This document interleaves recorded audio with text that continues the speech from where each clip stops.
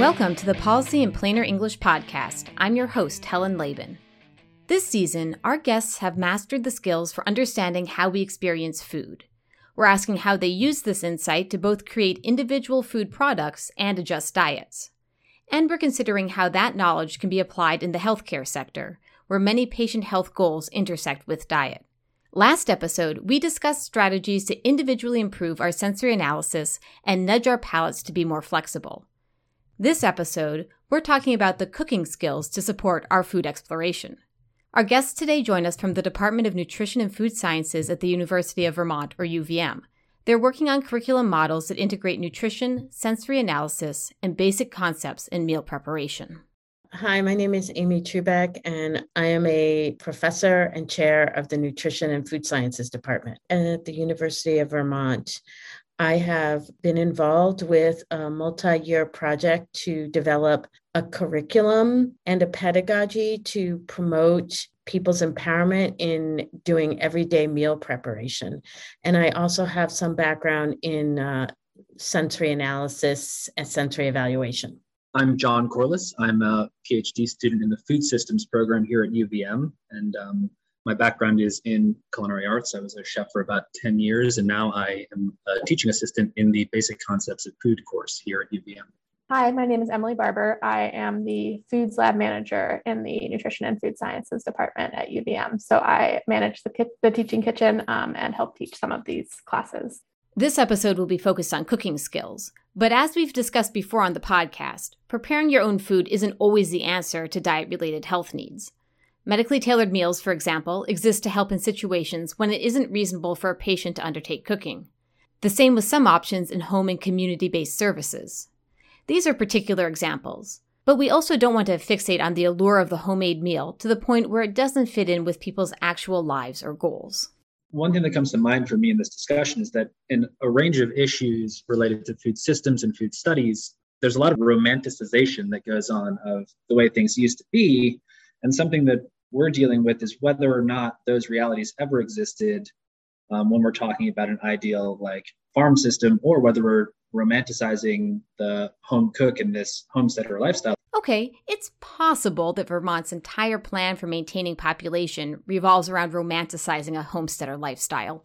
We need to accept that whatever cooking is, it shall never again be, and maybe never again should be, the obligation of a particular person because of their gender or their status in society.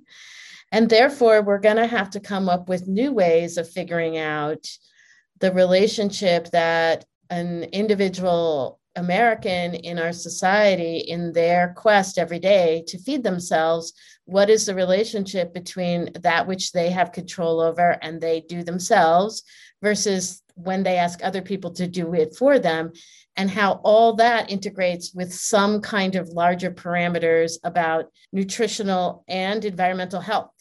Not to put too fine a point on it, but my mother had two pieces of career advice for me. First was, whatever salary you're offered, ask for 20% more. But second was, don't be the woman who bakes muffins for the office. It's setting coworkers up to think that's your primary skill set, and worse, that you're eager to take on all sorts of extracurricular work you aren't being compensated for. And mind you, this was advice from someone who became a school librarian so she could have summers to dedicate to gardening and food preparation. In college, I happened to intern at Senator Leahy's Montpelier office, where the women running it had catering businesses on the side, and I learned that, sure, you don't want to bring muffins to the office, but if you bring elaborate experimental pastries and the occasional wedding cake, then you're just showing off your potential to dominate not one, but two professions. I gave everyone's desktop candy bowl an upgrade to homemade caramels and never looked back. My 2022 goals include perfecting my chocolate enrobing techniques for artisan candy bars. I'm very conflicted on the whole romanticizing home cooking topic.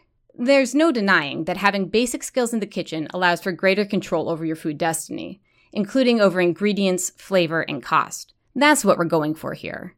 Amy's curriculum is thoughtful about the context it sets for any cooking we might need to learn. So we have this course, the Basic Concepts of Food, and also our other courses, Sustainable Cooking and Cooking for Health, follow the organization of sequences of labs and in-person experiential learning that we explain or analyze under the concept of food agency. And this is a set of principles that have been developed over a long period of research of types of actions and knowledge that give people more self-efficacy and also help them navigate structural barriers to everyday meal preparation. So the principles of food agency that are integrated into all of our courses are related to organization and planning, sensory evaluation, and basic culinary skills. These classes combine different modules, including mastering both theoretical concepts and working with actual ingredients in the labs that you heard Emily mention in the introductions. This is a podcast. Our medium is more suited to the conceptual part of the coursework than the demonstration of, say, knife skills. Plus, my knife skills are solidly mediocre. I make a mockery of fine dice every time. That may not be the most important element anyway. One of the things the students reflect on that they think helped them the most in their own cooking, usually at the end of the semester, and that they say they want to carry forward is kind of the organizational piece that we focus on. Organization makes cooking less frustrating. Not realizing halfway through that you're missing a key ingredient or didn't notice your dough needs to rise overnight before the final step. Organization means you've been thoughtful about what food you want to eat, not impulse buying the first thing that catches your eye. If the social element of eating is important to you, organization may include scheduling who will be at the table. Crucially, organization is linked to how much time cooking requires. Not a get your dish done before the buzzer on Great British Bake Off time, although that too, but a more basic point. If cooking is a new skill for you, then presumably your days were already filled with non-cooking activities, and this cooking bit needs to be added somewhere. That means beginning cooks invariably face time pressure to some degree. Understanding your cooking tasks and getting through them efficiently mitigates that pressure. Thinking about organizing your space physically and having your ingredients prepped and ready. You don't have to go crazy with all the tiny little bowls, but making sure that you have everything you need and kind of know your plan of attack. And then speaking about the sequencing, especially backward sequencing, like where you read through the whole recipe and understand the whole process of it and are able to figure out the steps that you need to take, even if that's reorganizing it based on the way the recipe has it. Maybe you group some tasks together to save time, like all the prep, chopping, all that kind of stuff, and knowing how to organize it so that you're finishing when you want to. I think students reflect on that a lot as something that it seems like a more of an investment in time at first when you start learning how to do it, but it will save you time at the end of the day. Part of organizing is finding and thinking through recipes. There's the backward sequencing that Emily talked about, but also the challenge of trusting the underlying recipe will produce the results you want. The internet is a double-edged sword in recipe research. On the one hand, there are a lot of recipes out there freely available to try. On the other hand, while posting recipes is easy, posting a reliable recipe is hard. It involves testing, a knack for clear instruction, and being able to accommodate different skill levels, or at least flag when something is advanced. It gets even trickier if we add in a need for diet modifications that alter the original recipe. Basic culinary skills include information literacy around choosing recipes and comfort in going off-book, cooking without a written guide for every step. A lot of that comes from practice, and practice is slightly different from simple repetition. It involves paying attention to what you're doing. Like Amy described at the beginning and how she structures the classes, the coursework combines repeated practice with analysis, leading up to final projects that bring everything together for the students. Amy was talking about how we really focus on repetition and building skills. And so by the time they've reached this final project, their time in the lab has been reinforcing not necessarily skills, but how to think about and apply those skills so that their own food agency grows and they understand that even if a recipe tells you to cut a vegetable a certain way, you might not want to do that for a number of reasons, whether it be texture, flavor, time considerations, anything like that. So our real goal here is complementing the knowledge they have from their nutrition programs and giving them the applicable skills to actually get in the kitchen and cook food and bring those two sets of skills together. As the reliable recipe skill gets developed, there's some risk of wasted ingredients and dishes your family doesn't want to eat. This risk can be a barrier when ingredients tax a household's food budget or time for cooking is especially tight. Learning in classes with an instructor's guidance, or at least having an opportunity to sample food before taking the recipe home, can reduce this barrier. The UVM students are both experiencing that themselves and learning to guide others in the future. Providing high-quality ingredients for free, in abundance, can also help by creating a margin of error. For this reason, some healthcare practices use produce prescriptions to focus on the time it takes to transition to a new diet. While other food supports might take care of basic dietary needs in the long term, patients require that extra margin during the transition to find new ways of eating and cooking. We've covered some core skills here: the conceptual framework of food agency, organizing for a better kitchen experience and more manageable way to work cooking into weekly routines, and building comfort with recipes. Recipe skills include identifying reliable sources, matching cooking skill levels, backwards sequencing, and beginning to modify recipes for dietary and flavor preferences. That last part can be as detailed or as basic as you want. Google famously worked with the Culinary Institute of America to develop an entire training program around optimizing vegetable flavor for a healthy diet. And that was for chefs who already had professional training and years of work experience. It's like a PhD in tasty vegetables. We're taking only a few steps down that road today. Sensory analysis is the first step. We have kind of a multi-step process by which we try to enhance a young person's understanding of what it means to do sensory evaluation of food. So the first thing you have to do is you actually have to get a student to realize that there is such a thing as a sensory evaluation of food. We are not a culture in particular that spends a lot of time valorizing the talking about the taste of food while you're eating it. So one of the first things we do is we get students to try to identify for themselves their own sensory preferences, which they may not realize that they have. They may just think this is just the way the world is, or this is just the way I am.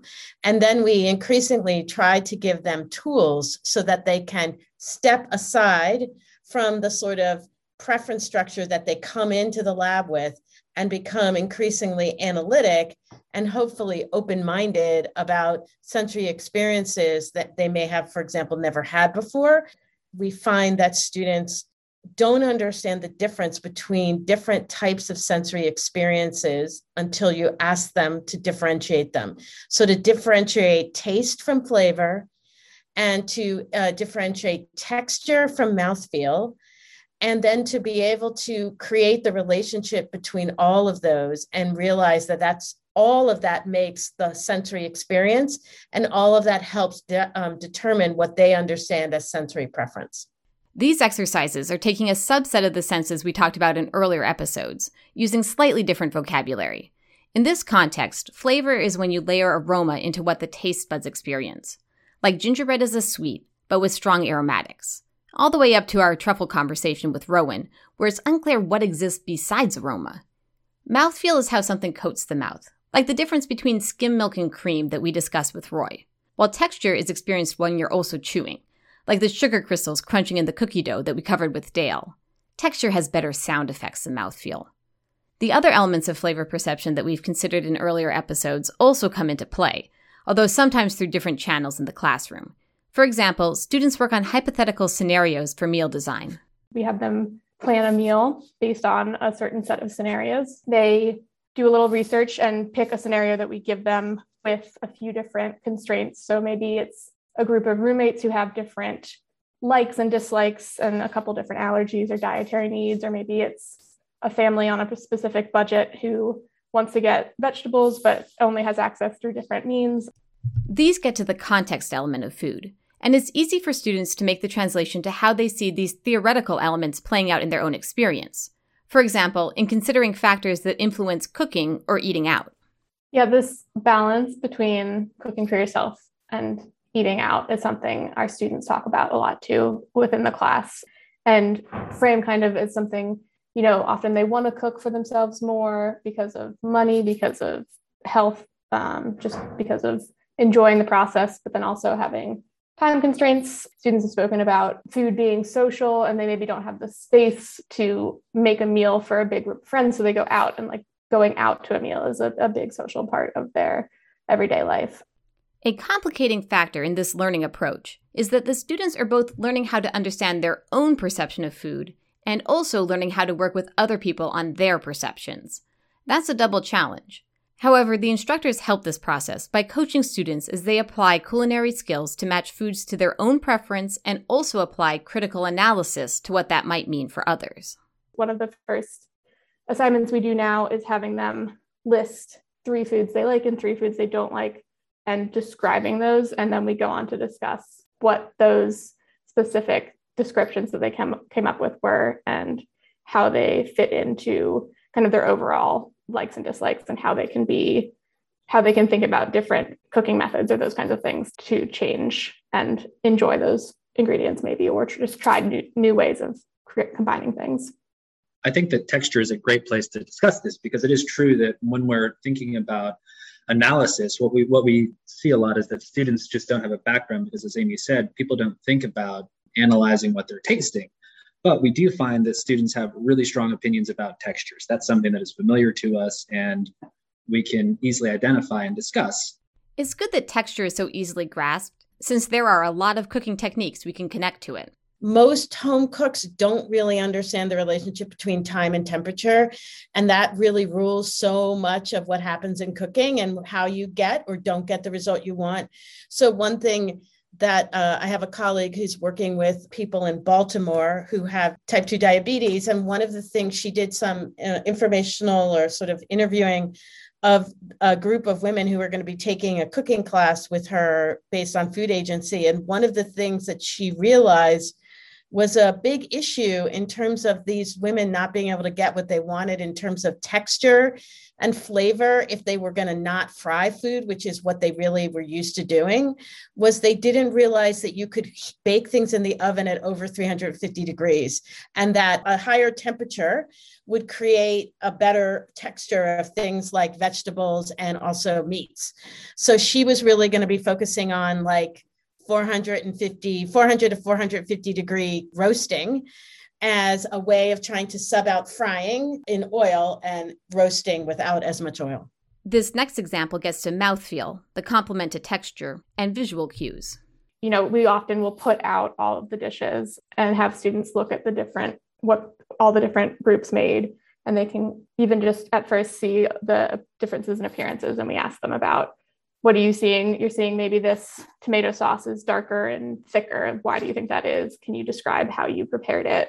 I'm guessing that if they all added the same amount of tomato paste, then the difference is down to heat and time spent simmering, and that the differences in thickness also connect to differences in the flavor. Here's one final example with that taste plus aromatics combination. If someone says they don't like onions because they're pungent, we say, well, if we show you how to caramelize an onion slowly and tease out the sweetness of that onion, then we have a totally different thing. And is it still true that you don't like onions? So our goal is sort of to give them the skills to not only identify what they like and don't like, but also to actualize that and arrive at that place from a culinary perspective.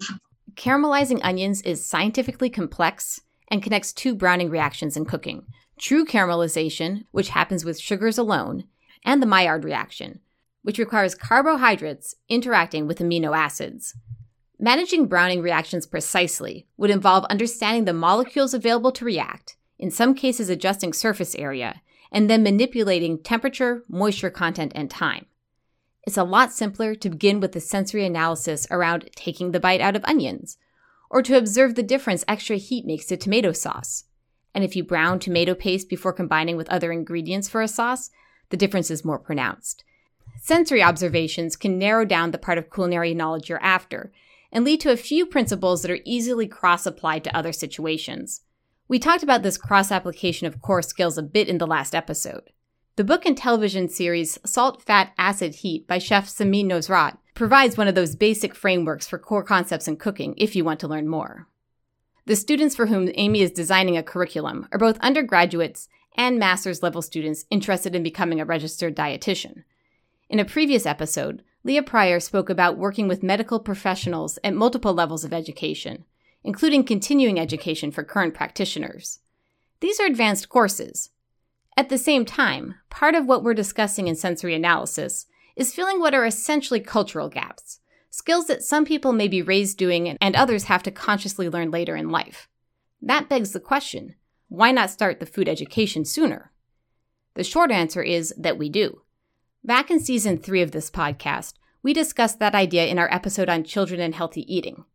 Here's a clip of Coy Boynton speaking about farm-to-school work with the organization Healthy Roots. Part of our food education work, we really focus on working with students and either bringing them out to their gardens or out onto farms so that they have a better understanding of where their food does come from and what whole foods are. And we find that when either a kid is growing food in their garden and bringing that into the school and cooking with it, or they have been a part of harvesting food from the farm that they then find in their cafeteria, they're more likely to try that food and enjoy that food because they've been part of the process and they've had connection with it.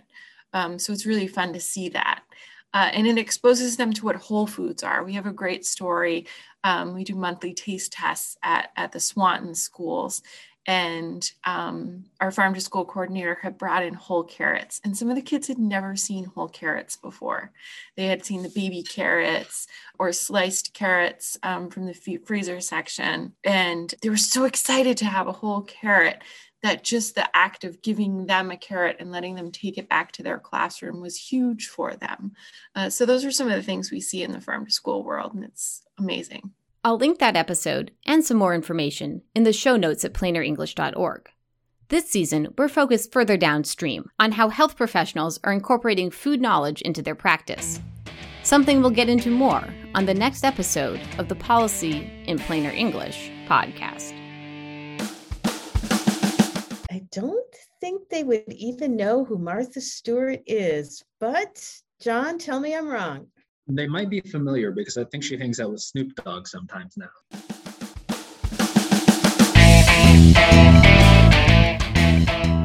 This season of Policy in Plainer English is supported by a grant from HRSA and the Northern Border Regional Commission. Find out more in our show notes at plainerenglish.org.